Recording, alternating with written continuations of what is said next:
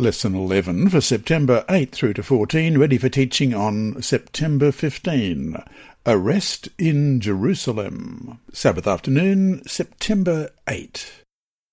Before we start, let's pray. Our Heavenly Father, it's fascinating following the story of Paul and the things that happened when he preached, but also the things that happened to him. And as we go through our lives, we know that we show our Christianity on our sleeve, but things also happen to us as well. And we know that from the story of Paul, we can gain insight into how you are there to care for us. We thank you that Jesus came and died, that each of us could have eternal life. But we also thank you that your word shows us who you are. Bless us now as we read your word this week, we pray in Jesus' name.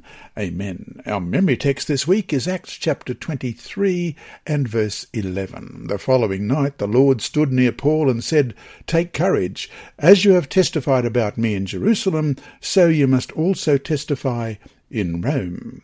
Let's read that again, Acts 23 and verse 11. The following night the Lord stood near Paul and said, "Take courage. As you have testified about me in Jerusalem, so you must also testify in Rome." Soon after Paul's first missionary journey, it became clear that there was a fundamental disagreement in the church on how the Gentiles were to be admitted into the faith.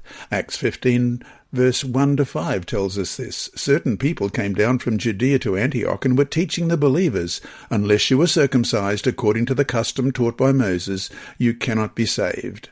This brought Paul and Barnabas into sharp dispute and debate with them. So Paul and Barnabas were appointed, along with some other believers, to go up to Jerusalem to see the apostles and elders about this question. The church sent them on their way, and as they travelled through Phoenicia and Samaria, they told how the Gentiles had been converted. This news made all the believers very glad.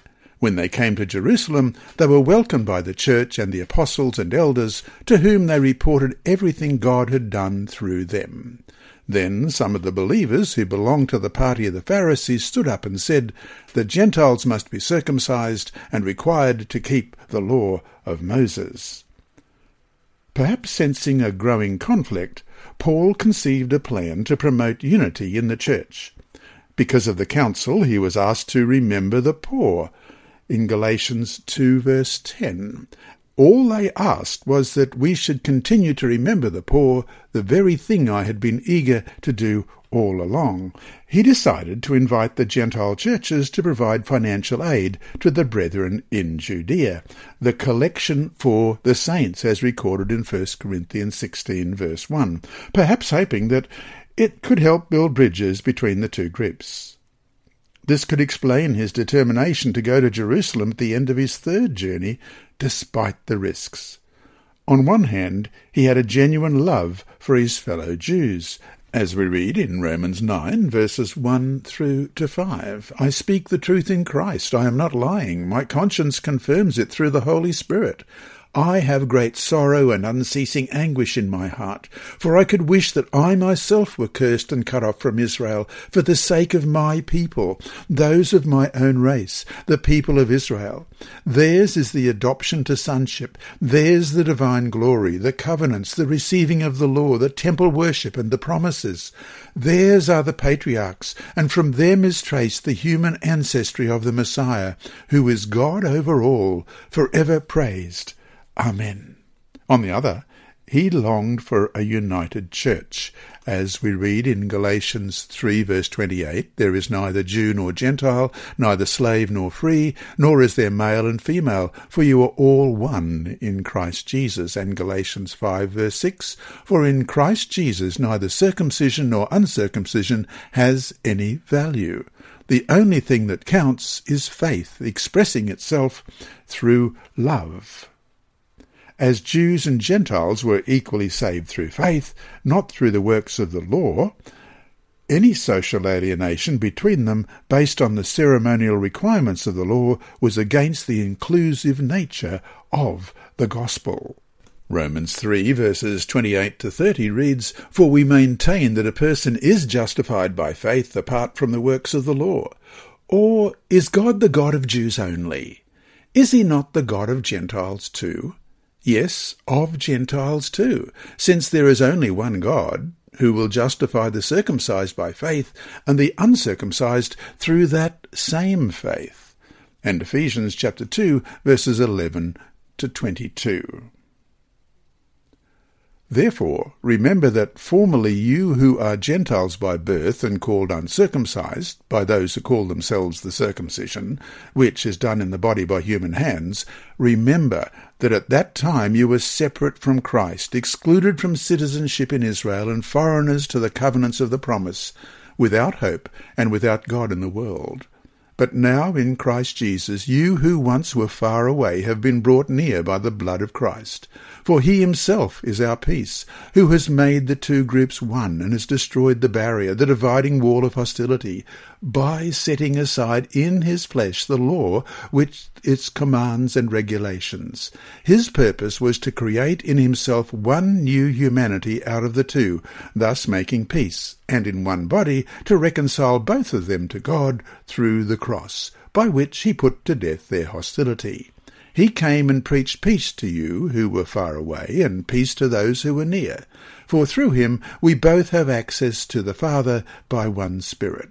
Consequently, you are no longer foreigners and strangers, but fellow citizens with God's people, and also members of his household, built on the foundation of the apostles and prophets, with Christ Jesus himself as the chief cornerstone. In him the whole building is joined together and rises to become a holy temple in the Lord. And in him you too are being built together to become a dwelling in which God lives by his Spirit. Let's follow Paul as he enters this new phase of his life and mission.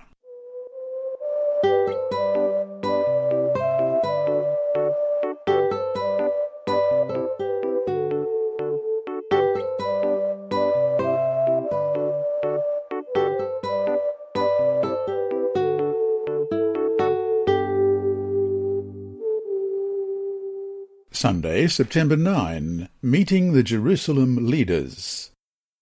When Paul arrived in Jerusalem, he warmly was received by believers associated with Mnason, with whom he was to stay, as it says in Acts 21, verses 16 and 17. Some of the disciples from Caesarea accompanied us and brought us to the home of Mnason, where we were to stay.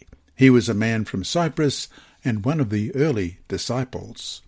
When we arrived at Jerusalem, the brothers and sisters received us warmly.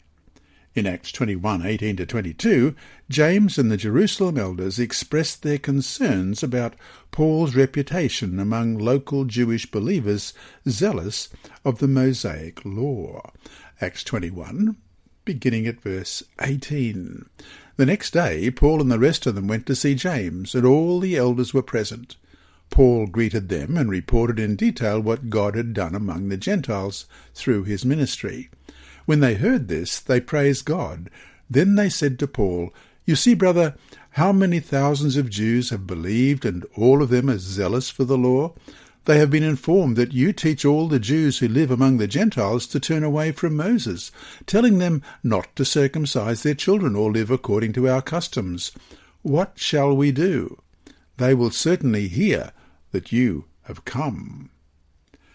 They had been informed that he was teaching the Jewish converts who lived abroad to forsake Moses, telling them, as it said in verse 21, not to circumcise their children or observe the customs. This, of course, was not really true. What Paul did teach was that, in terms of salvation, neither circumcision nor uncircumcision meant anything, as both Jews and Gentiles were equally saved by faith in Jesus, as we read in Romans 2, verse 28 and 29. A person is not a Jew who is one only outwardly, nor is circumcision merely outward and physical. No, a person is a Jew who is one inwardly, and circumcision is circumcision of the heart, by the Spirit, not by the written code.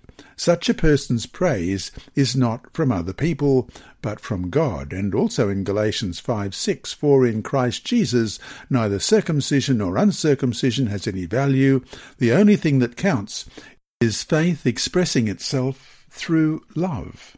And Colossians 3, verse 11, here there is no Gentile or Jew, circumcised or uncircumcised, barbarian, Scythian, slave or free, but Christ is all and is in all. This is different from explicitly encouraging Jews to disregard the law and its requirements. Obedience is not, of course, in itself a synonym for legalism, though it could deliberately be twisted to mean just that. Question.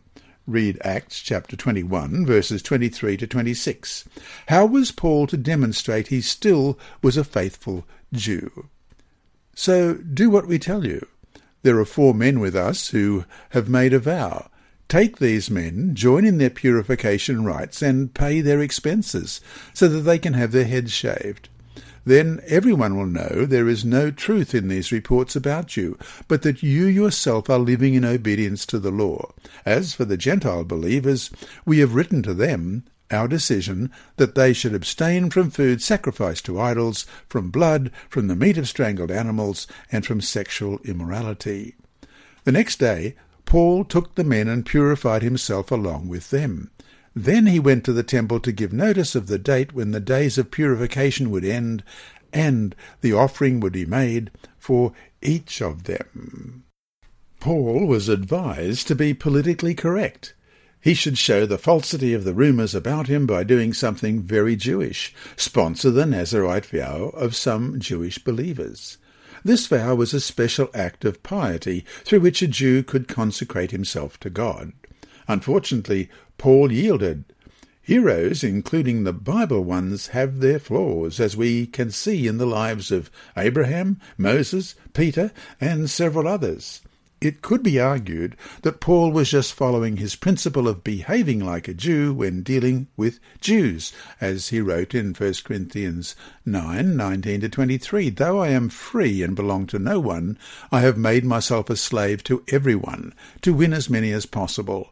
To the Jews I became like a Jew, to win the Jews.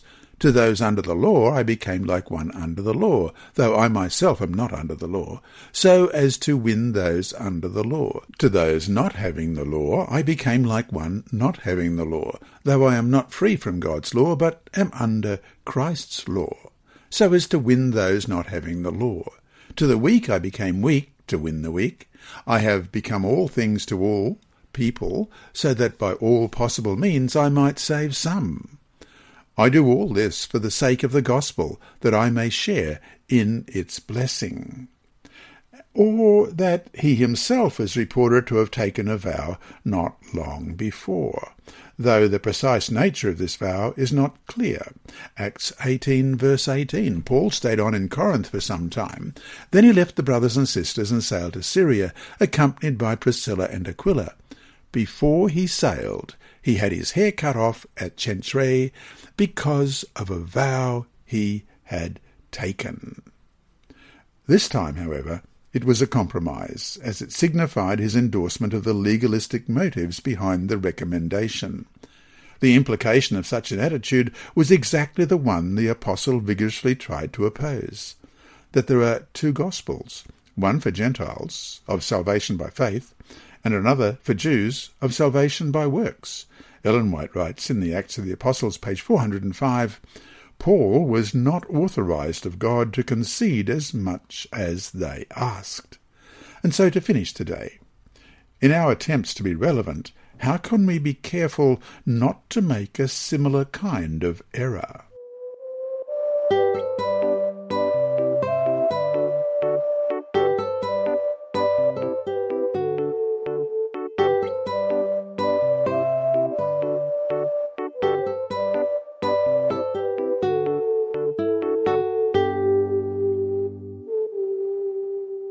Monday, September 10, riot in the temple. Having accepted the church's leader's suggestion, Paul would need to undergo a 7-day ritual purification to assist the completion of the men's vow. Just like in Numbers 19, verses 11 to 13, whoever touches a human corpse will be unclean for 7 days. They must purify themselves with the water on the 3rd day and on the 7th day. Then they will be clean. But if they do not purify themselves on the 3rd and 7th day, they will not be clean. If they fail to purify themselves after touching a human corpse, they defile the Lord's tabernacle. They must be cut off from Israel, because the water of cleansing has not been sprinkled on them. They are unclean, their uncleanness remains on them. At the same time, Jewish tradition stipulated that any person coming from Gentile lands would be unclean and so unable to enter the temple.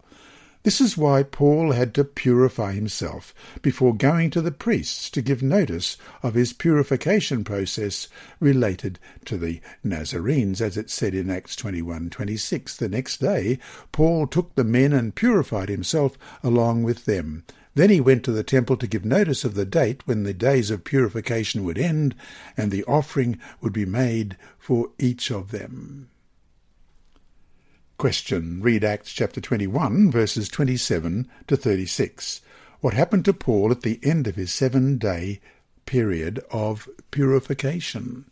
Beginning at verse 27 of Acts 21, when the 7 days were nearly over, some Jews from the province of Asia saw Paul at the temple. They stirred up the whole crowd and seized him, shouting, "Fellow Israelites, help us! This is the man who teaches everyone everywhere against our people and our law and this place. And besides, he has brought Greeks into the temple and defiled this holy place." They had previously seen Trophimus the Ephesian in the city with Paul and assumed that Paul had brought him into the temple. The whole city was aroused, and the people came running from all directions. Seizing Paul, they dragged him from the temple, and immediately the gates were shut. While they were trying to kill him, news reached the commander of the Roman troops that the whole city of Jerusalem was in an uproar. He at once took some officers and soldiers and ran down to the crowd. When the rioters saw the commander and his soldiers, they stopped beating Paul. The commander came up and arrested him and ordered him to be bound with 2 chains. Then he asked who he was and what he had done. Some in the crowd shouted one thing and some another, and since the commander could not get at the truth because of the uproar, he ordered that Paul be taken into the barracks. When Paul reached the steps, the violence of the mob was so great he had to be carried by the soldiers. The crowd that followed kept shouting, "Get rid of him." A riot ensued, caused by those who stirred up the crowd against Paul, accusing him of attacking the most sacred symbols of Jewish religion, in particular of having desecrated the temple. As one of Paul's travel companions was a Gentile believer from Ephesus named Trophimus, we saw that in verse 21, they thought the apostle had introduced him into the temple's inner court, where only Jews could enter. If the accusation were legitimate, Paul would be guilty of a most serious offence. Along the wall that separated the outer from the inner court, there were signs in Greek and Latin warning Gentile visitors not to enter further in. Otherwise, they would be personally responsible for their ensuing death. Acts of the Apostles, page 407, I read, "By the Jewish law, it was a crime punishable with death for an uncircumcised person to enter the inner courts of the sacred edifice." Paul had been seen in the city in company with Trophimus, an Ephesian, and it was conjectured that he had brought him into the temple. This he had not done, and, being himself a Jew, his act in entering the temple was no violation of the law. But though the charge was wholly false, it served to arouse the popular prejudice. As the cry was taken up and borne through the temple courts, the throngs gathered there were thrown into wild excitement. End of quote. When the news of the riot reached a Roman fortress, the Roman commander, Claudius Lysias, came with troops and rescued Paul before the crowd could kill him. As we read in Acts 23:26, Claudius Lysias, to His Excellency Governor Felix, greetings. As the target of the attacks, Paul was arrested and bound with chains while the commander tried to inquire about what was going on. At the hysteric shouting of the crowd, he ordered the apostle to be taken to the fortress. And so to finish today, rumours, false ones at that, helped start this riot. Why must we be so careful with the kinds of rumours we listen to, or even worse, spread?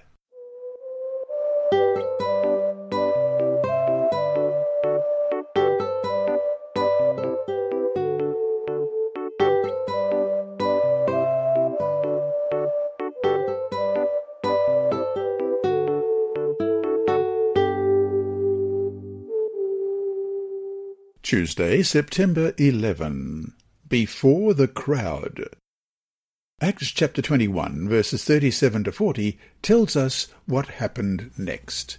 Beginning at verse 37 in Acts 21, as the soldiers were about to take Paul into the barracks, he asked the commander, "May I say something to you?" "Do you speak Greek?" he replied. "Aren't you the Egyptian who started a revolt and led 4,000 terrorists out into the wilderness some time ago?" Paul answered, "I am a Jew from Tarsus in Cilicia, a citizen of no ordinary city. Please let me speak to the people." After receiving the commander's permission, Paul stood on the steps and motioned to the crowd.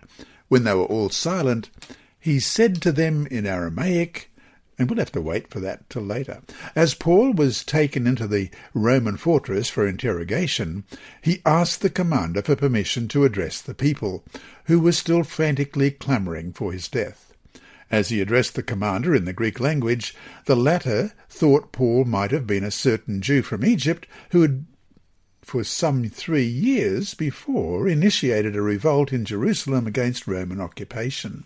The revolt, however, was put down by the Roman forces.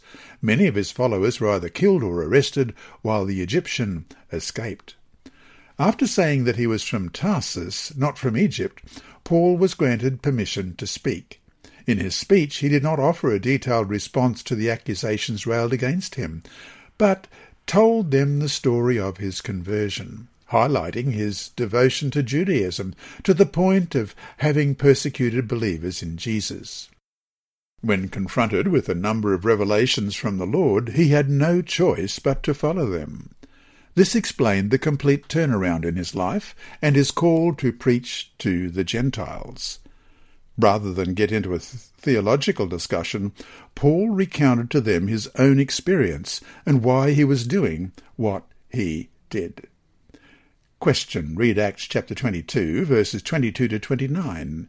How did the mob react to Paul's statement that he was an apostle to the Gentiles? Acts 22, beginning at verse 22. The crowd listened to Paul until he said this. Then they raised their voices and shouted, "Rid the earth of him, he's not fit to live." As they were shouting and throwing off their cloaks and flinging dust into the air, the commander ordered that Paul be taken into the barracks. He directed that he be flogged and interrogated in order to find out why the people were shouting at him like this. As they stretched him out to flog him, Paul said to the centurion standing there, "Is it legal for you to flog a Roman citizen who hasn't even been found guilty?" When the centurion heard this, he went to the commander and reported it. "What are you going to do?" he asked. "This man is a Roman citizen." The commander went to Paul and asked, "Tell me, are you a Roman citizen?" "Yes, I am," he answered. Then the commander said, "I had to pay a lot of money for my citizenship." "But I was born a citizen," Paul replied. Those who were about to interrogate him withdrew immediately. The commander himself was alarmed when he realized that he had put Paul, a Roman citizen, in chains. The decision to let Paul speak did not work out well. By referring to his commitment to the Gentiles, Paul seemed to be confirming the truth of the charges against him. And the crowd got riled up again. The Roman commander may not have understood everything Paul said, so he decided to have him examined by flogging. Yet, besides being a pure-blood Jew, as we read in Philippians 3:5, circumcised on the 8th day, of the people of Israel, of the tribe of Benjamin, a Hebrew of Hebrews, in regard to the law, a Pharisee, Paul also had Roman citizenship, and when he mentioned this, the commander had to back down. As a Roman citizen, Paul could not be subject to that kind of torture. And so to finish today, read Paul's speech. What evidence do you see that besides defending himself, Paul was also preaching to his fellow Jews? Why would he tell his conversion story? What is it about conversion stories that can have so much power? And we read his speech in Acts 22, beginning at verse 1. "Brothers and fathers, listen now to my defence." When they heard him speak to them in Aramaic, they became very quiet. Then Paul said, I am a Jew, born in Tarsus of Cilicia, but brought up in this city. I studied under Gamaliel and was thoroughly trained in the law of our ancestors. I was just as zealous for God as any of you are today. I persecuted the followers of this way to their death, arresting both men and women and throwing them into prison, as the high priest and all the council can themselves testify. I even obtained letters from them to their associates in Damascus and went there to bring these people as prisoners to Jerusalem to be punished. About noon, as I came near Damascus, suddenly a bright light from heaven flashed around me. I fell to the ground and heard a voice say to me, "Saul, Saul, why do you persecute me?" "Who are you, Lord?" I asked. "I am Jesus of Nazareth, whom you are persecuting," he replied. My companions saw the light, but they did not understand the voice of him who was speaking to me. "What shall I do, Lord?" I asked.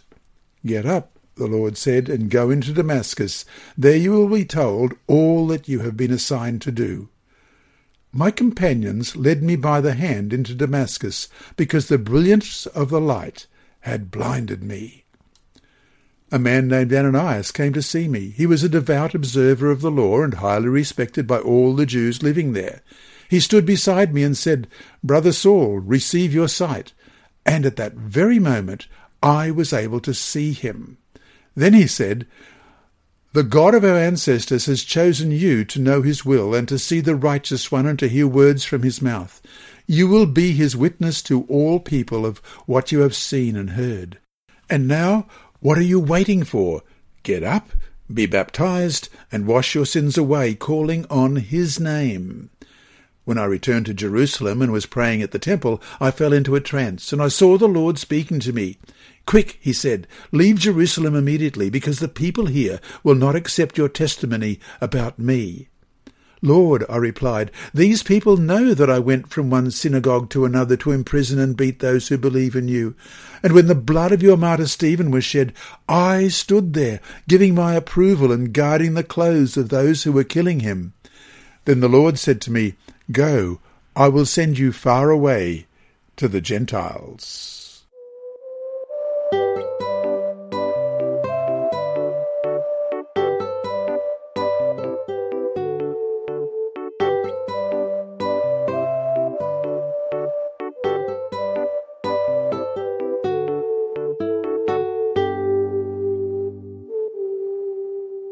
Wednesday, September 12, before the Sanhedrin. When the Roman commander realized that Paul did not represent any threat to the empire, that is, that the issue involved internal disputes of the Jews, he asked the Sanhedrin to take up the case. We read that in Acts 22, verse 30. The commander wanted to find out exactly why Paul was being accused by the Jews, so the next day he released him and ordered the chief priests and all the members of the Sanhedrin to assemble. Then he brought Paul and had him stand before them. And Acts 23, verse 29. I found that the accusation had to do with questions about their law, but there was no charge against him that deserved death or imprisonment. Question. Read Acts 23, verses 1 through to 5. How did Paul start his defence before the Sanhedrin? Acts 23, beginning at verse 1. Paul looked straight at the Sanhedrin and said, "My brothers, I have fulfilled my duty to God in all good conscience to this day." At this, the high priest Ananias ordered those standing near Paul to strike him on the mouth. Then Paul said to him, "God will strike you, you whitewashed wall. You sit there to judge me according to the law, yet you yourself violate the law by commanding that I be struck." Those who were standing near Paul said, "How dare you insult God's high priest?" Paul replied, "Brothers, I did not realize that he was the high priest, for it is written, 'Do not speak evil about the ruler of your people.'" Paul's introductory statement was met with a slap on the mouth, perhaps because, as a prisoner, his reference to God sounded blasphemous. His impulsive reaction gives us a glimpse of his temperament. By calling the high priest a whitewashed wall in verse 3, he could be echoing Jesus' condemnation of the Pharisees' hypocrisy in Matthew 23 and verse 27. Woe to you, teachers of the law and Pharisees, you hypocrites! You are like whitewashed tombs, which look beautiful on the outside, but on the inside are full of the bones of the dead and everything unclean. Yet, since Paul did not really know he was addressing the high priest, the possibility that he had bad eyesight is not to be entirely ruled out. Question. Read Acts chapter 23, verses 6 through to 10. How did Paul ingeniously try to disrupt the proceedings? Chapter 23, beginning at verse 6. Then Paul, knowing that some of them were Sadducees and the others Pharisees, called out in the Sanhedrin, My brothers, I am a Pharisee, descended from Pharisees. I stand on trial because of the hope of the resurrection of the dead. When he said this, a dispute broke out between the Pharisees and the Sadducees, and the assembly was divided. The Sadducees say that there is no resurrection, and that there are neither angels nor spirits. But the Pharisees believe all these things. There was a great uproar, and some of the teachers of the law, who were Pharisees, stood up and argued vigorously. We find nothing wrong with this man, they said. What if a spirit or an angel has spoken to him? The dispute became so violent that the commander was afraid Paul would be torn to pieces by them. He ordered the troops to go down and take him away from them by force and bring him into the barracks. The Sanhedrin were composed of both Sadducees and Pharisees, who were opposed to each other on a number of issues, doctrine being one of them. The Sadducees, for example, whose scriptural canon included only the first 5 books of Moses, the Pentateuch, did not believe in the resurrection of the dead. Matthew chapter 22, verses 23 to 32 reads, That same day the Sadducees, who say there is no resurrection, came to him with a question.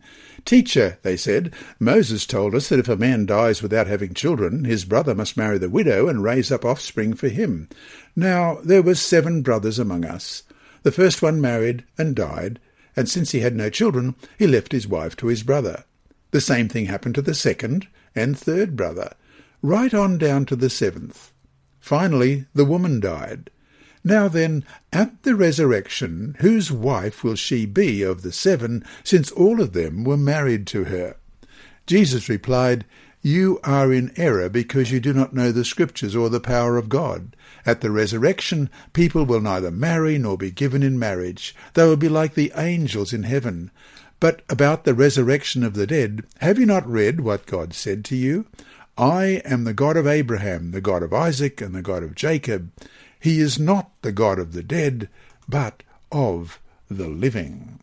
Paul's statement in chapter 23, verse 6, however, was more than a clever tactic to distract the Sanhedrin. Since his encounter with the resurrected Jesus on the Damascus Road lay at the foundation of his conversion and apostolic ministry, belief in the resurrection was the real issue for which he was being charged. Acts 24:20 and 21. Or those who are here should state what crime they found in me when I stood before the Sanhedrin, unless it was this one thing I shouted as I stood in their presence. It is concerning the resurrection of the dead that I am on trial before you today. And Acts chapter 26, verses 6 to 8. And now it is because of my hope in what God has promised our ancestors that I am on trial today. This is the promise our 12 tribes are hoping to see fulfilled as they earnestly serve God day and night. King Agrippa, it is because of this hope that these Jews are accusing me. Why should any of you consider it incredible that God raises the dead? Nothing else could explain how he had changed from his former zeal to become what he was now. If Jesus had not been raised from the dead, then his ministry was pointless, and he knew it too, as he wrote in 1 Corinthians 15, beginning at verse 14, And if Christ has not been raised, our preaching is useless, and so is your faith. More than that, we are then found to be false witnesses about God, for we have testified about God that he raised Christ from the dead. But he did not raise him if in fact the dead are not raised? For if the dead are not raised, then Christ has not been raised either. And if Christ has not been raised, your faith is futile. You are still in your sins." That night, as Paul was in the fortress, the Lord appeared to him with this encouragement: "Be of good cheer, Paul, for as you have testified for me in Jerusalem, so you must also bear witness in Rome." That was Acts 23, verse 11. Given the circumstances, such a promise might have been particularly meaningful to Paul. His long-cherished wish to preach in Rome would still come to pass. And we read about his wish to preach in Rome in Acts 19:21. After all this had happened, Paul decided to go to Jerusalem, passing through Macedonia and Achaia. "After I have been there," he said, "I must visit Rome also." And Romans 1, verses 13 to 15. "I do not want you to be unaware, brothers and sisters, that I planned many times to come to you, but have been prevented from doing so until now, in order that I might have a harvest among you, just as I have had among the other Gentiles. I am obligated both to Greeks and non-Greeks, both to the wise and the foolish. That is why I am so eager to preach the gospel also to you who are in Rome." And Romans 15, verses 22 to 29. "This is why I have often been hindered from coming to you. But now that there is no more place for me to work in these regions, and since I have been longing for many years to visit you, I plan to do so when I go to Spain. I hope to see you while passing through and to have you assist me on my journey there, after I have enjoyed your company for a while. Now, however, I am on my way to Jerusalem in the service of the Lord's people there. For Macedonia and Achaia were pleased to have a contribution for the poor among the Lord's people in Jerusalem. They were pleased to do it, and indeed they owe it to them. For if the Gentiles have shared in the Jews' spiritual blessings, they owe it to the Jews to share with them their material blessings. So after I have completed this task and have made sure that they have received this contribution, I will go to Spain and visit you on the way. I know that when I come to you, I will come in the full measure of the blessing of Christ."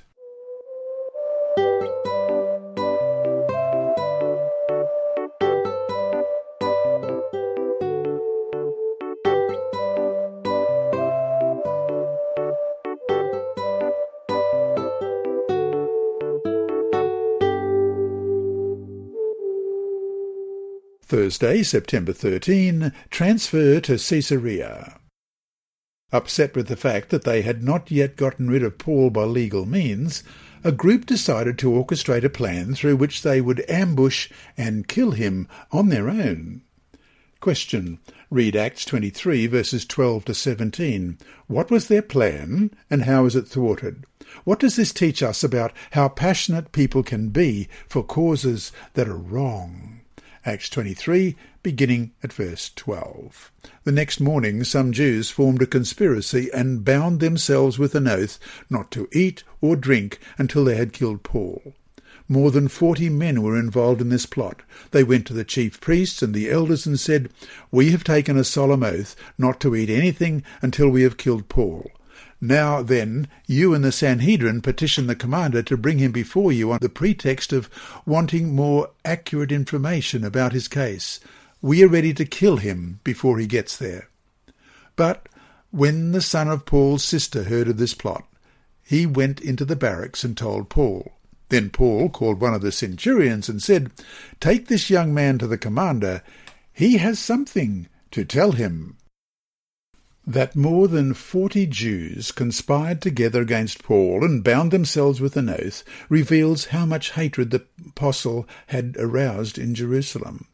Luke does not give us the identity of these men, but they were extremists, willing to do whatever it took to protect the Jewish faith from its alleged traitors and enemies. Such a level of religious fanaticism, coupled with a revolutionary and nationalistic fervour, was not uncommon in first-century Judea and its environs. In some providential way, however, the news about the plot reached the ears of Paul's nephew. It is somewhat disappointing that we know almost nothing about Paul's family, but apparently he and his sister had been brought up in Jerusalem. Acts 22, verse 3, I am a Jew, born in Tarsus of Cilicia, but brought up in this city. I studied under Gamaliel and was thoroughly trained in the law of our ancestors. I was just as zealous for God as any of you are today. Where she married and had at least one son. Anyway, Paul's nephew, the diminutive Neaniskos, and the fact that he was taken by the hand imply he was still a teenager and was able to visit him in the fortress and tell his story. More about Neaniskos in Acts 23, verse 18 to 22. So he took him to the commander. The centurion said, Paul, the prisoner, sent for me and asked me to bring this young man to you because he has something to tell you. The commander took the young man by the hand, drew him aside and asked, What is it you want to tell me? He said, Some Jews have agreed to ask you to bring Paul before the Sanhedrin tomorrow on the pretext of wanting more accurate information about him. Don't give it to them, because more than 40 of them are waiting in ambush for him. They have taken an oath not to eat or drink until they have killed him. They are ready now, waiting for your consent to their request. The commander dismissed the young man with this warning, Don't tell anyone that you have reported this to me. Question. Read Acts 23, verses 26 to 30. What message did Commander Lysias send Governor Felix about Paul? Acts 23, beginning at verse 26. Claudius Lysias to His Excellency Governor Felix. Greetings. This man was seized by the Jews, and they were about to kill him. But I came with my troops and rescued him, for I had learned that he is a Roman citizen. I wanted to know why they were accusing him, so I brought him to their Sanhedrin. I found that the accusation had to do with questions about their law, but there was no charge against him that deserved death or imprisonment. When I was informed of a plot to be carried out against the man, I sent him to you at once. I also ordered his accusers to present to you their case against him. The letter provided Felix with a fair report of the situation. In addition, it shows how Paul was benefited by his Roman citizenship.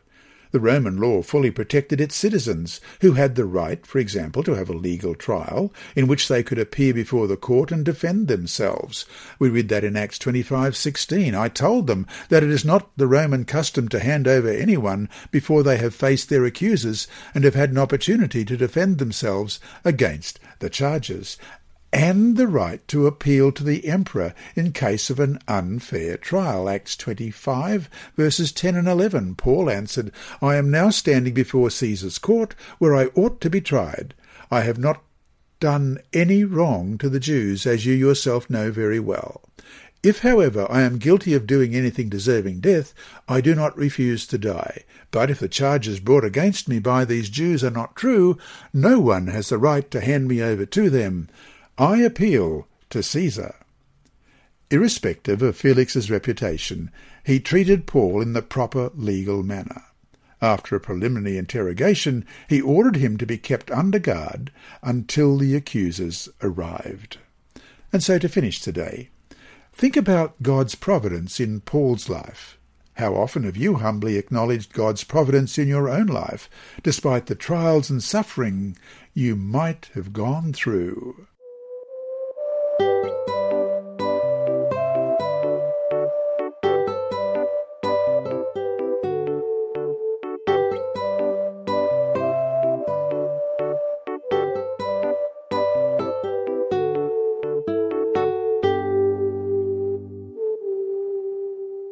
Friday, September 14.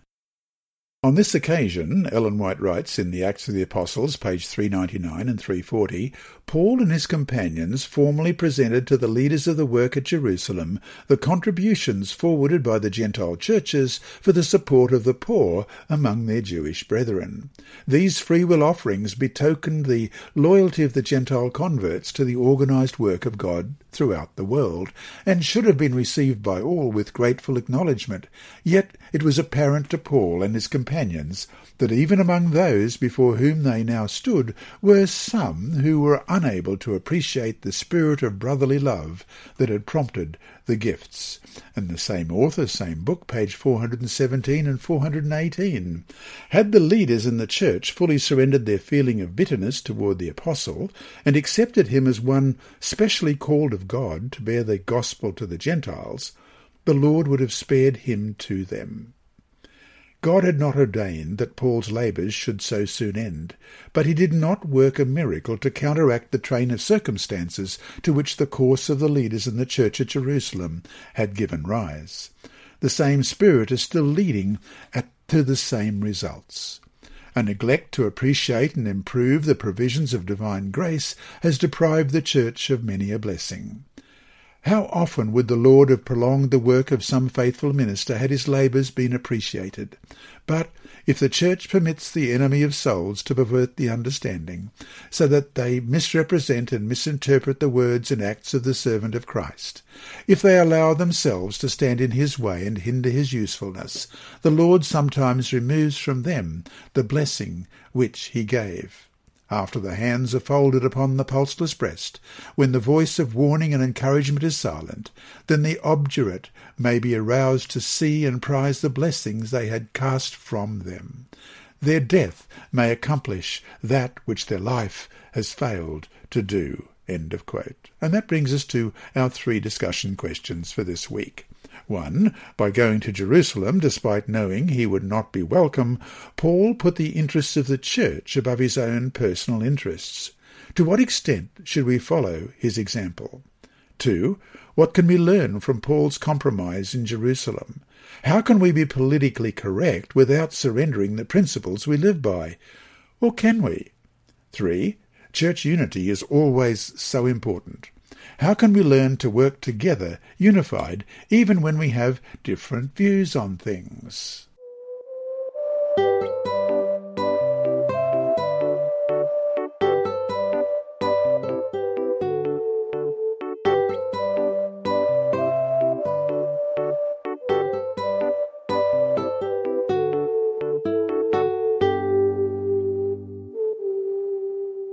Inside Story.